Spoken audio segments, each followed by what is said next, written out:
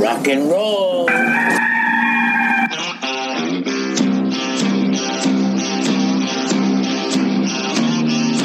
It's your daily dose of all things Gamecocks on the Inside the Gamecocks podcast. Here's J.C. Sherbert. Come one, come all, hear ye. It's the Inside the Gamecocks podcast with J.C. Sherbert on a Friday, September 4th. Kind of a somber, I would say, type of Friday today because, you know, we'd all be fired up about the season opener tomorrow against Coastal Carolina, and it's not going to happen. But the season opener against Tennessee will happen 3 weeks from tomorrow, and that will be obviously exciting here in the COVID world. But it is what it is. There will be some games this week, and the next week the ACC gets cranking up, and I think some Big 12 too. So, you know, at least we have college football. That's kind of my feeling on it, although, you know, this morning I woke up, there's kind of a nice breeze outside, and, you know, it kind of felt like, man, it'd be great to have a game day tomorrow. A Gamecock and big school game day, I guess. But we do have that BYU Navy game, I think, on Monday night. And, you know, there's some other teams playing. And last night, a lot of UAB, Central Arkansas, South Alabama, Southern Miss talk on social media. And I guess that goes to show you, you know, you're starved. You're starved for college football. On the corona end of things, you know, yesterday there was a straight up misinterpreted report from a Penn State doctor. And everybody in the country is like, you know, 35% of all COVID positive athletes tested positive for myocarditis, the heart inflammation thing, which, you know, most other doctors, SEC, ACC, Big 12 said, well, this is common. It's treatable. You just can't go play a guy that has it. I mean, and they screen so much these days at the major Power 5 level for heart conditions. It's really a situation where, you know, I think that got blown out of proportion. And I think, you know, the more you dig into the Big Ten, the more you kind of start thinking about, you know, why did they really pull the plug and all that? I know that, you know, there's some talk about they may play and all this good stuff. I don't know that it's going to be October 10th. I think you do see some coaches out there that are kind of, no, it's not enough time. But coaches are generally, they want as much time as possible. I think, you know, if they do restart, the schools that do restart, because I'm here in Illinois and Northwestern because of the ridiculous, draconian, sad laws in the state of Illinois are probably not. They're probably going to opt out. And I think Rutgers will opt out, which, I mean, look, there's all kinds of reasons for them to do that in Maryland. But, you know, and maybe not. That's not set in stone. That's just kind of what I've been picking up through the grapevine. Maybe they don't opt out. But, you know, I think there's time to get everything back together. I mean, like Iowa had a lot of positive COVID cases, and there's a lot of positive COVID cases right now within athletic programs and football programs because they didn't have football. I mean, I know they're sort of semi-practicing or working out or whatever, but, you know, colleges right now are overwhelmed a bit with these positive tests. And, you know, shout out to the University of South Carolina students that went to that big party right outside the city limits to avoid social distancing. I mean, but I told you this was going to happen. I'm not blaming the college kids. I said it's naive and stupid for administrators to sit there and, number one, tie football to their being regular school and regular college. I mean, that's insanity, you know, because and I agree that most college kids are going to be fine and not have to go to the hospital or get sick and all that. So I agree with that, but you can't play football if you have this and you're tested positive for it. You just can't. Bottom line. So how are you going to mix the two? And to me, it seemed almost like a barrier to throw up, you know, for people that didn't want football anyway. And you look at it, you know, I think from a football standpoint, you know, South Carolina had 4 positive tests according to Will Muschamp. That's an outstanding number considering the number on campus. But I do think, with all of my heart and soul, these two things do not mix. And the more online your football team can go and the more isolated your football team can be, the better. Larry Scott, Pac-12 yesterday, bless his heart, had this new testing thing's a game changer. And then he goes on to say, but we can't bubble up our players. Well, most of your schools are online anyway out west. Heck, at Arizona State, man, I could sit right here where I'm at and get a bachelor's degree. They got a whole online school. I guess they have to compete with the University of Phoenix, that monster of online learning with the stadium there in town at ASU. But and I know that because I was looking into getting a second bachelor's degree, and I kind of explored that, or a master's. But most of your schools are online anyway. And then they trip over the local ordinance. These teams can't even practice because of local ordinances. And I'm like, well, go talk to whoever the hell gave the 49ers permission to practice and get a waiver, if you're Stanford or Cal or whatever. But I thought that was positive, and I thought the Pac-12 had handled this thing pretty well, just to be honest. The Big Ten, I still don't understand why people are gravitating toward the side of the conference that's been the least transparent by a mile.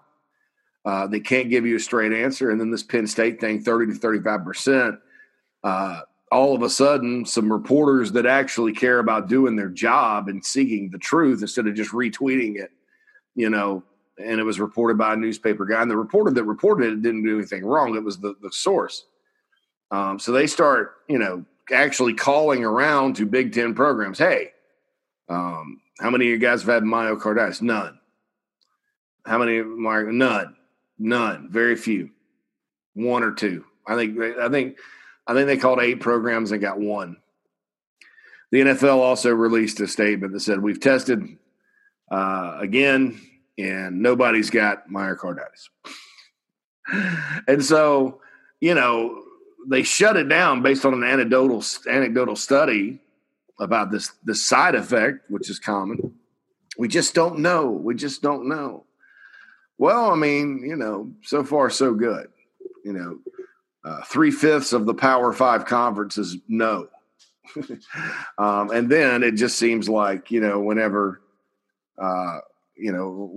you see something that may swing in their direction, you go, well, if that's true, and they had every reason to. Oh my God.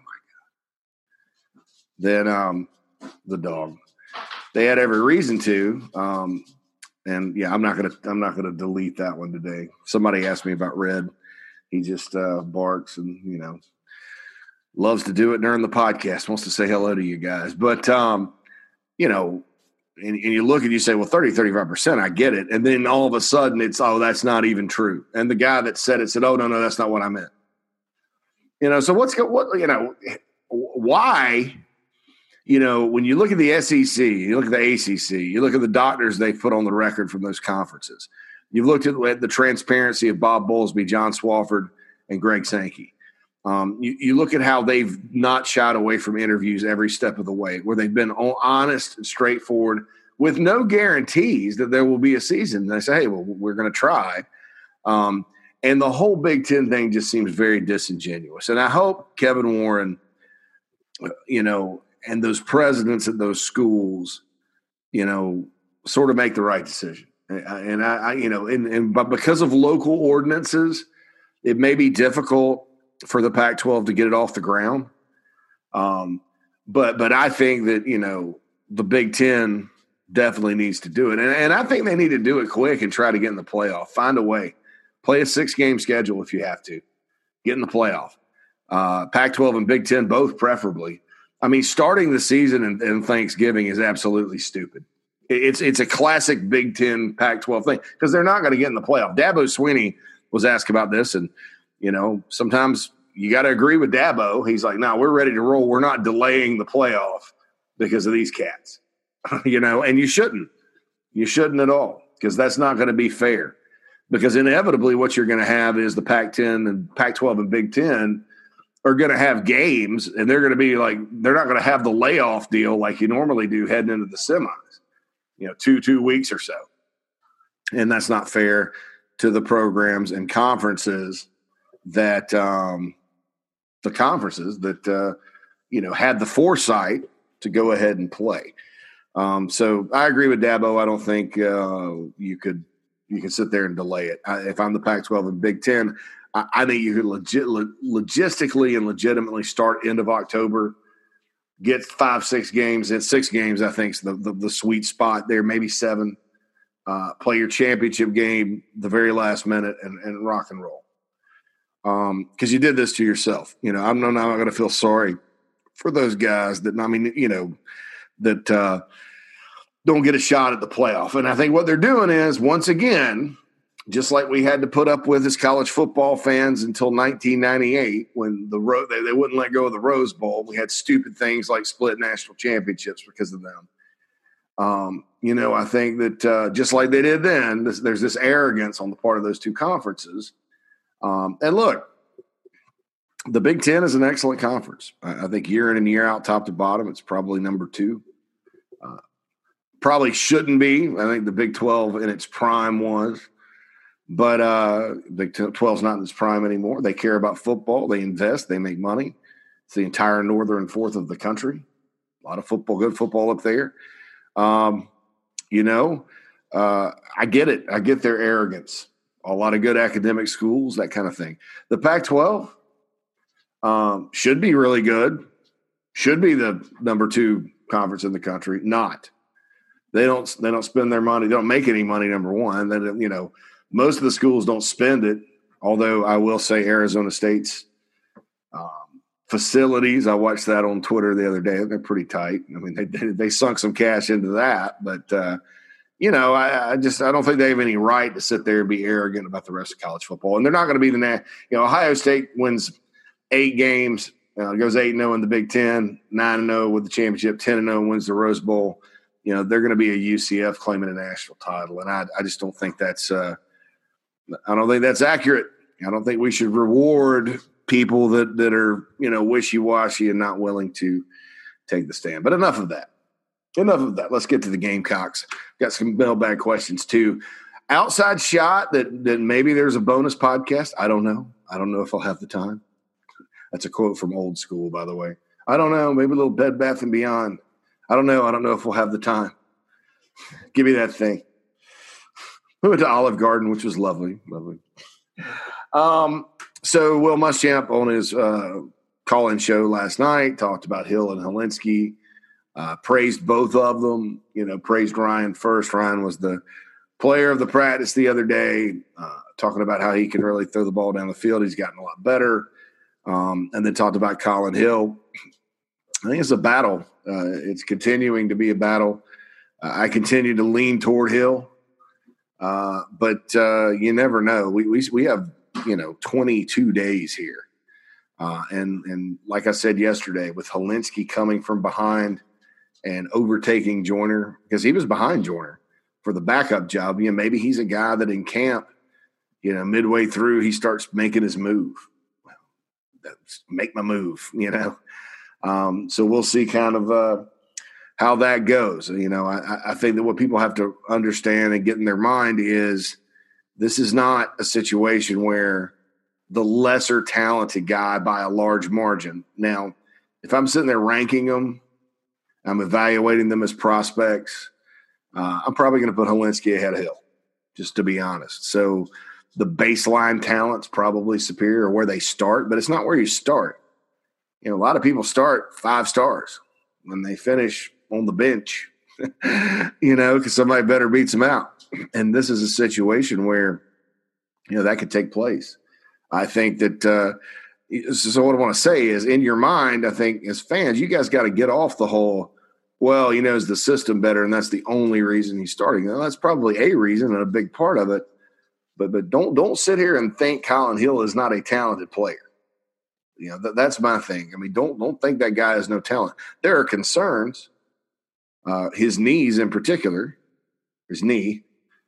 But he's a guy that can sling it and make the right throws and the right reads. And, he's really in the thick of this thing, not just because he has all this experience in the offense. Now, that's a factor and a big factor. But, I don't think the Gamecocks are going to take a big hit talent-wise if he's on the field. I think that they're close enough, to where you're not going to sit there and go, well, the most talented players on the bench by a mile. But I don't think that's the case. If you want to talk about raw talent, and not include things like experience or, knowing the system or any of that, I'd probably put Luke Doty ahead of both those guys, just because he can do more things for you. And certainly would put Hilinski, like I said, if I were just ranking them baseline, I'd put Hilinski ahead of Hill. But, you don't get on the field because of your recruiting ranking or your raw talent. It's a talent maximization game. That's what football is. It's maximization. And you got to maximize. And I think the positive thing, even if Hilinski doesn't start the season as the starter, I think the positive thing is he has improved from last year and he's getting there. So, I think that's a good thing. That's a really good thing because, like Muschamp said, and I agree with him wholeheartedly, and we talked about this yesterday, the teams that, sort of manage the week in, week out kind of deal, with COVID and injury, those are the teams that are going to be successful this year. So we'll see kind of what happens right there. I mentioned on thebigspur.com today, and by the way, if you're not a subscriber to thebigspur.com, I think you can join for half off right now. It's a great time to be on the Big Spur. You get to converse with me, John Little, Tony Morrell, Hale McGranahan, John Del Bianco, my outstanding staff. You get inside basketball pieces by former Gamecock Kerry Rich, photos, videos, recruiting, team scoop, all you want right there on thebigspur.com, part of the 24/7 Sports Network. And if you join as an annual member, one thing that's different about 24/7 compared to other networks is you get what's called All Access VIP, which means you can read every team's message board in the network if you're an annual member, which means you pay yearly. You can go and check out what they're saying at Georgia, North Carolina. We have a huge North Carolina board, and that's significant not because Gamecocks play them, because of recruiting. Gigantic Georgia site, gigantic Tennessee site, gigantic Florida site, relatively decent Clemson site size-wise. Banana does a great job. Bama, Auburn, LSU, all the SECs are really big and good sites. Ole Miss, Mississippi State, A&M, Arkansas. Our Arkansas site's insane. Not that you should care about that right now because the Gamecocks don't have to play Arkansas. But, I think that when you look at it, it's a good deal, and I certainly would encourage you to join. But I was mentioning, because I'll get there and, talk on the website about things. And, it was a deal where I mentioned that my concern I think I mentioned on the podcast too about the wide receiver position has kind of dwindled a little bit. And it's based on potential of some guys. Like I said yesterday, I think, can they catch, can they run, all that. We'll wait and see. I'm starting to have more concerns about running back. Now, Muschamp dropped that Zaquandre White had been suffering through a little hamstring issue. They hope to get him back next week. So that leaves Hill, Harris, and Amos. That's three guys. That's not a good depth number in the SEC. So I think running back now with me, just because of the injuries, and that's unfortunate because here we go, year 5, and that position's banged up yet again. I think that's the concern there. And I hope, Deshaun Fenwick was a player out of high school, again, getting back to baseline talent, I was very high on. He got to campus. There were some things they needed to get him right about. You know what I'm saying? He needed to run with better pad level. He needed to run between the tackles better. And it's been a work in progress, but he's gotten there. And certainly, 5 practices into the spring, people were high on him. And now, he's probably going to be the starter. Kevin Harris, same way. With his situation, it's more, again, ding, ding, ding, staying healthy. And it's crazy because, people talk about strength and conditioning programs and things like that. And Harris works out harder than anybody on the team and is in great shape. And, some health issues there as far as being injured goes. Nothing huge. But, So Kevin Harris is there, and then Rashad Amos first scrimmage flashed a little bit, and then, of course, had some issues holding on to the ball, and you got to hold on to the ball. But he's a freshman. That's another one of those things that, Des Kitchings can work with him on. So you got those three. So I'll be curious to see in the scrimmage tomorrow how that works out. Just kind of all that. All right, news, as far as we had some opt-outs yesterday at Carolina. I knew it was coming. As far as some more opt-outs, I didn't know exactly who. Ortre Smith has opted out. Randricus Davis has opted out. Those two guys, I kind of felt like once practice started and you didn't really hear much about them, and you started seeing wide receiver depth charts and things like that, I was like, they're probably not going to play a whole lot. There's something going on there. Randricus Davis could actually be a South Carolina Gamecock football player for 7 years now, because he definitely qualifies to get the 6th year as far as the injuries he's had goes. And this year's a red shirt, so he could still have 2 more in him. 7 years. Tommy boy. Lots of people go to college for 7 years. Yeah, they're called doctors. Hey, I went for 6.5. A studious person I was not. I'm really smart, but I didn't, you drop a class here or there, change majors a couple of times, you do that. But, so Randricus Davis, Ortre Smith opt out. Jordan Rhodes, who was scheduled to be the starting guard at right guard this year, he opted back in. He said he wanted to come back. And so that's good. And for those of you out there that like to sort of speculate about Javon Gwynn moving to center, which is something that I think they may have played around with earlier. He's not right now. They like Eric Douglas there. Eric Douglas has won the job. I mean, because it was supposed to be Manos. And so they like him there. And I think it's going to take Jordan Rhodes a while to get into game shape. The good news is, let's say you have an injury or a COVID thing, you got a guy that started a bunch last year, you can step right in. And I was, we were talking about that the other day, depth on the offensive line, throwing out names like Wyatt Campbell, move Vinnie Murphy over from center, shift it, do whatever.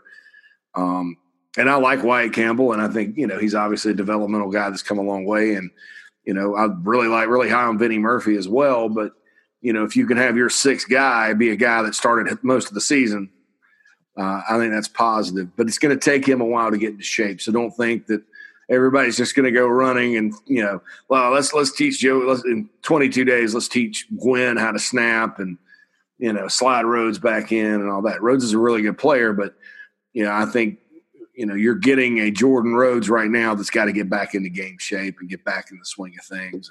And he will. And, hey, maybe by October he's back out there. Like I said, he's a good player and certainly a good thing for him to opt back in. I mean, everybody redshirts this year anyway. I mean, on the offensive line, it's crazy. All these guys, you're going to be able to – if Turrentine isn't a first-round pick or something, he's going to be able to come back. Wanham's going to be able to, have 2 more years. It's that spot in particular, it's a godsend, this extra redshirt thing. So we'll see kind of what happens there.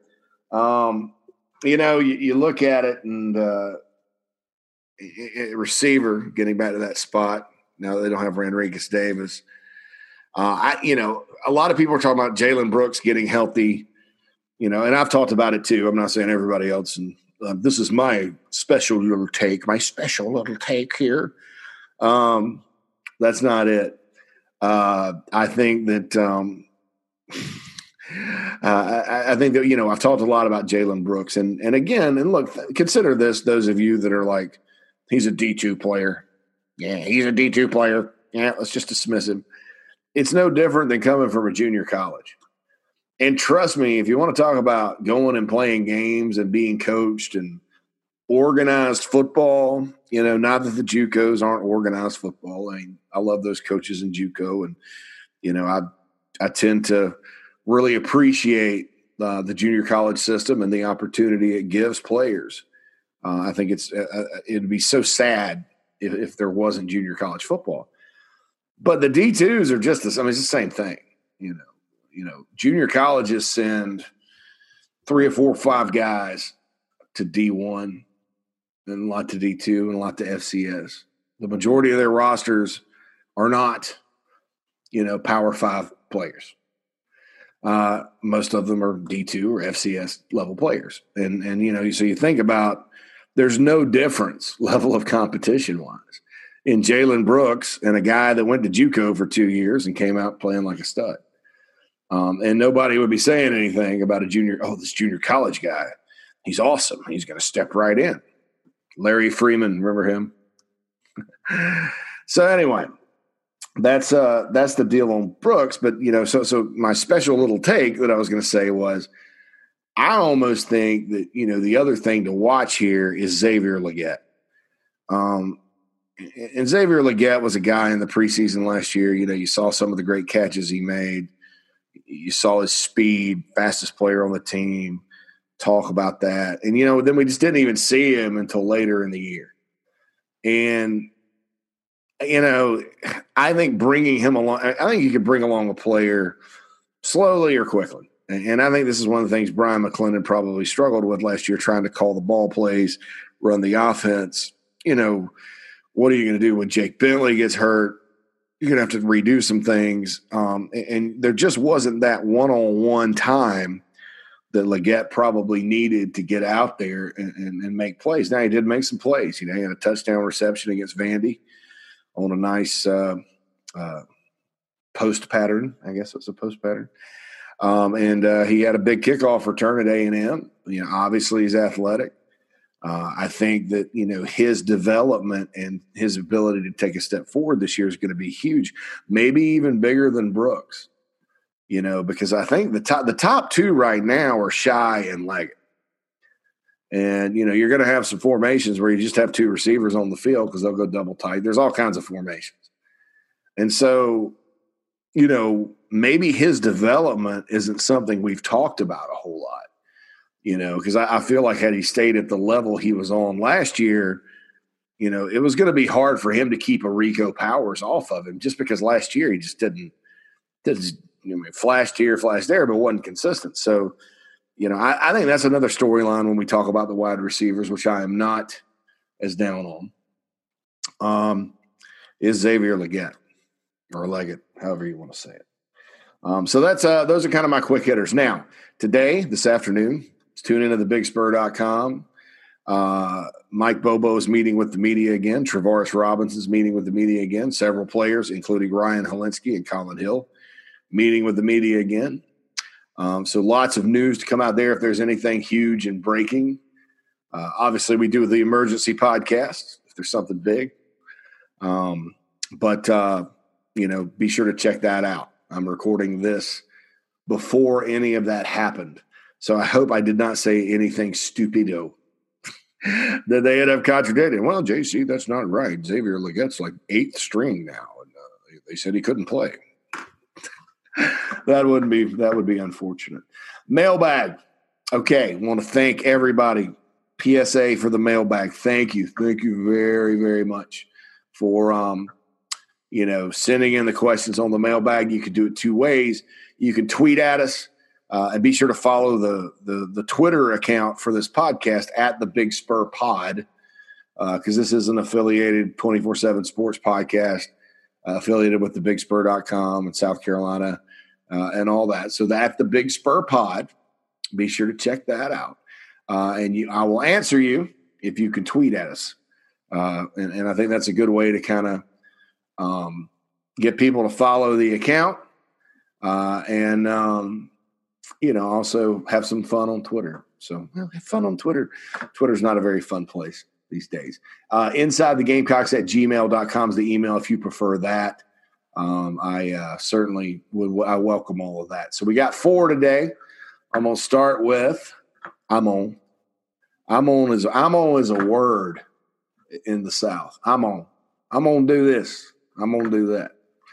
Proud to say it like that, even though it's probably unprofessional and people are out there going, that's abhorrent.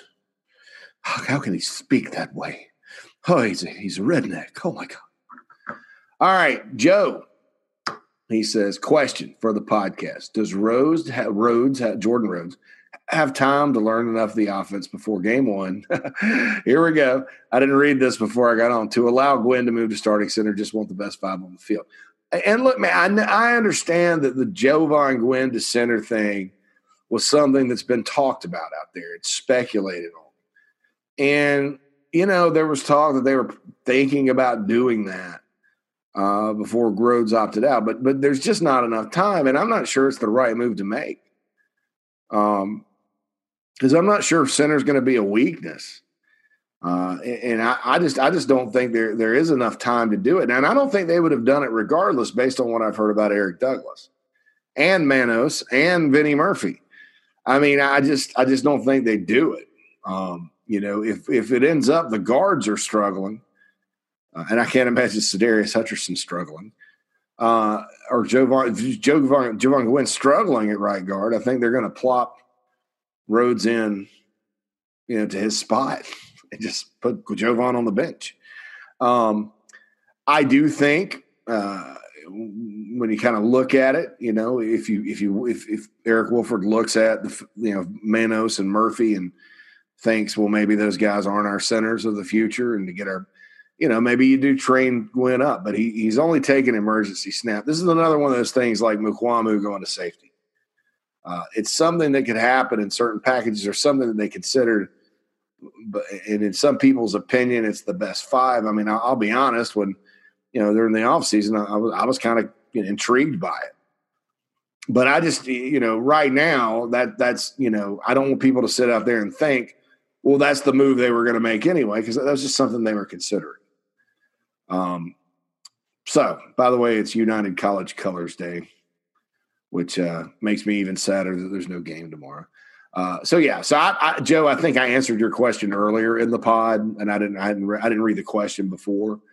So there's that. So no, there's not enough time. I do expect Gwynn, and you're right. You want the best five on the field. I'm not sure that right now that includes Jordan Rhodes, because he's been out.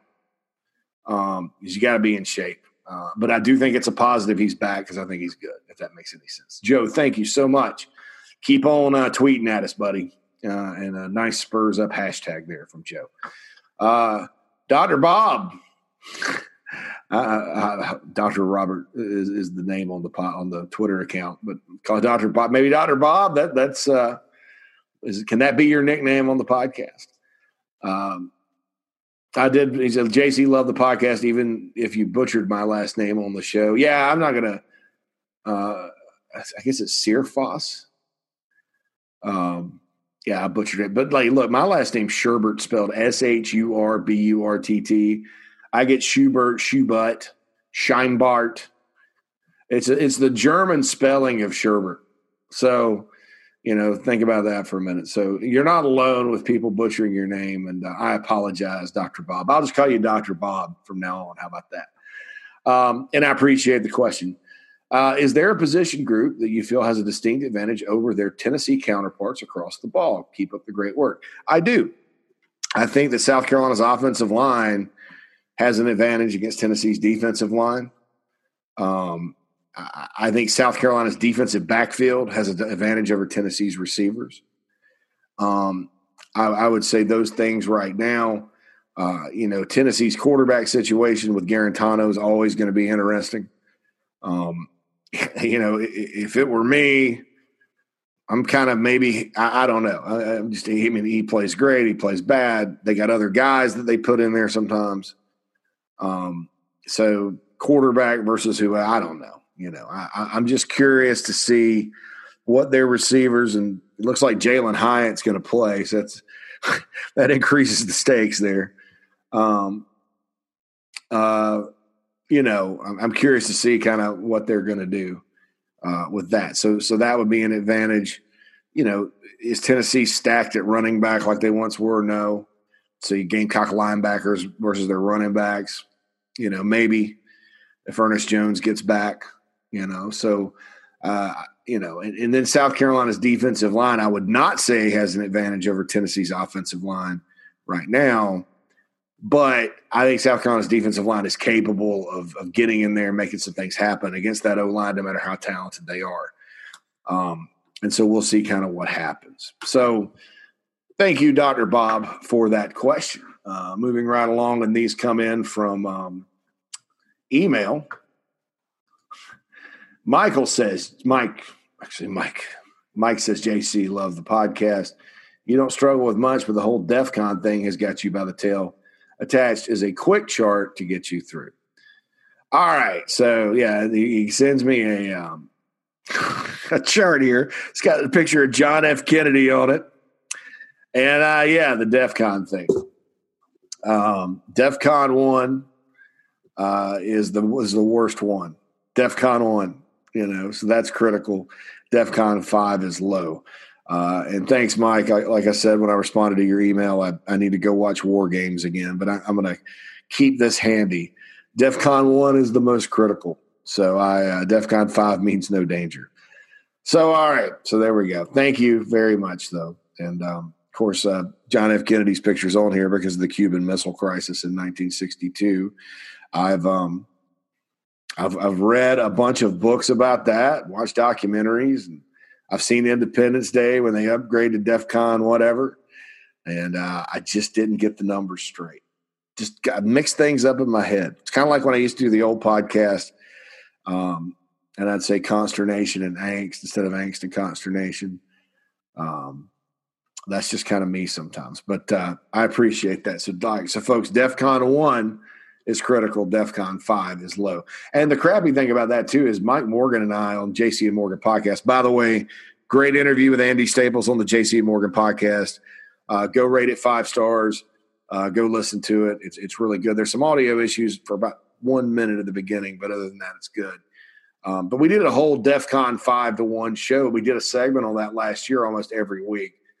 And I guess I just forgot to learn it. So now I'm going to learn it. Dumb me.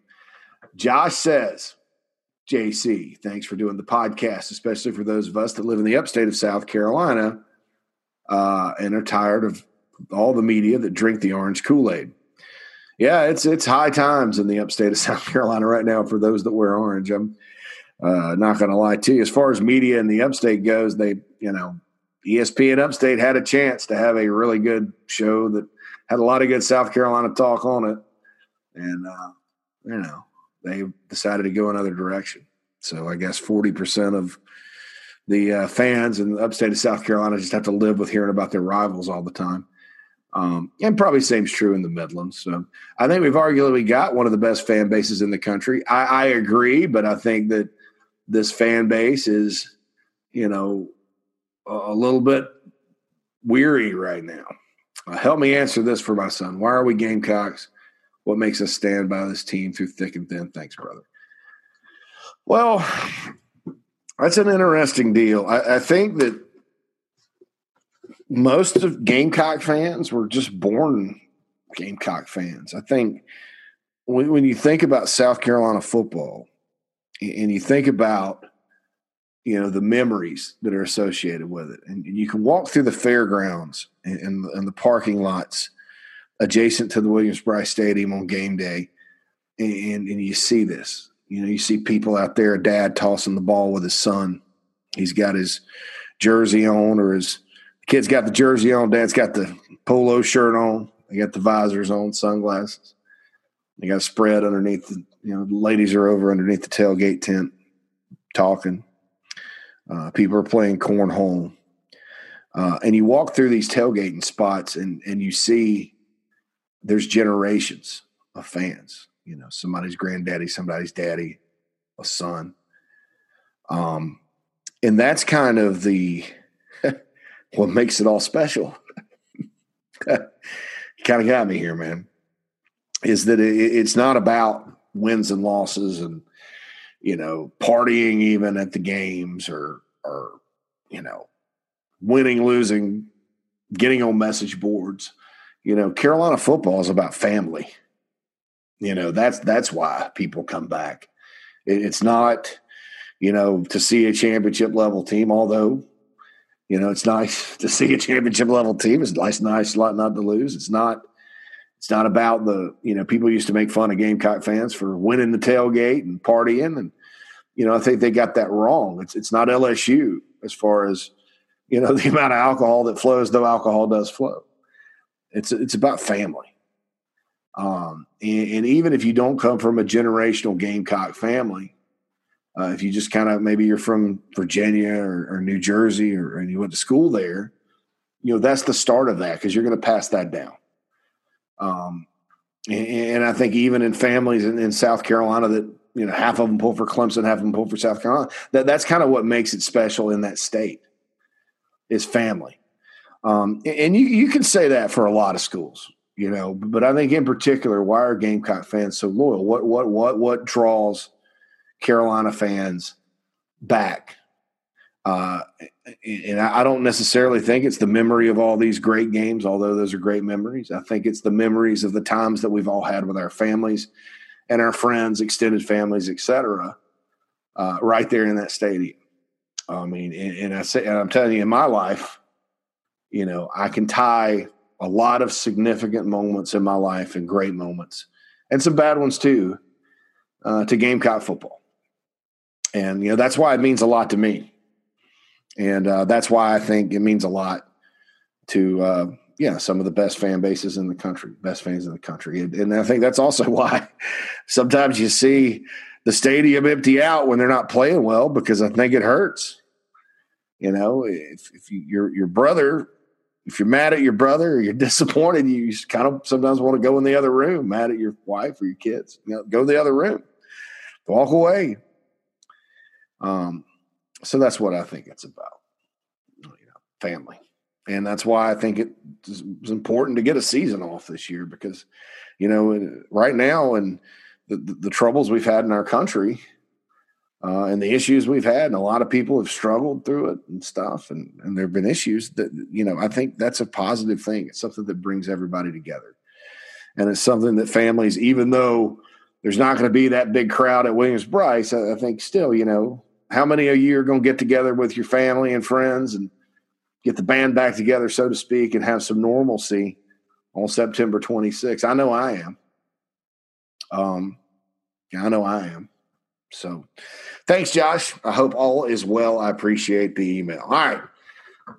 So that is all the time we have today on the Inside the Gamecocks podcast on a Friday. Again, press conferences coming up. Hit up thebigspur.com. If anything earth-shattering happens there, I am going to probably bust out an emergency pod. But that's going to be the case with most breaking news items, unless it happens on a weekend or something where I'm just absolutely not in front of my little recording studio station here.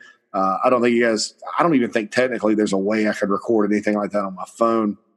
But you can expect the emergency pods to keep on rocking in the free world. All right.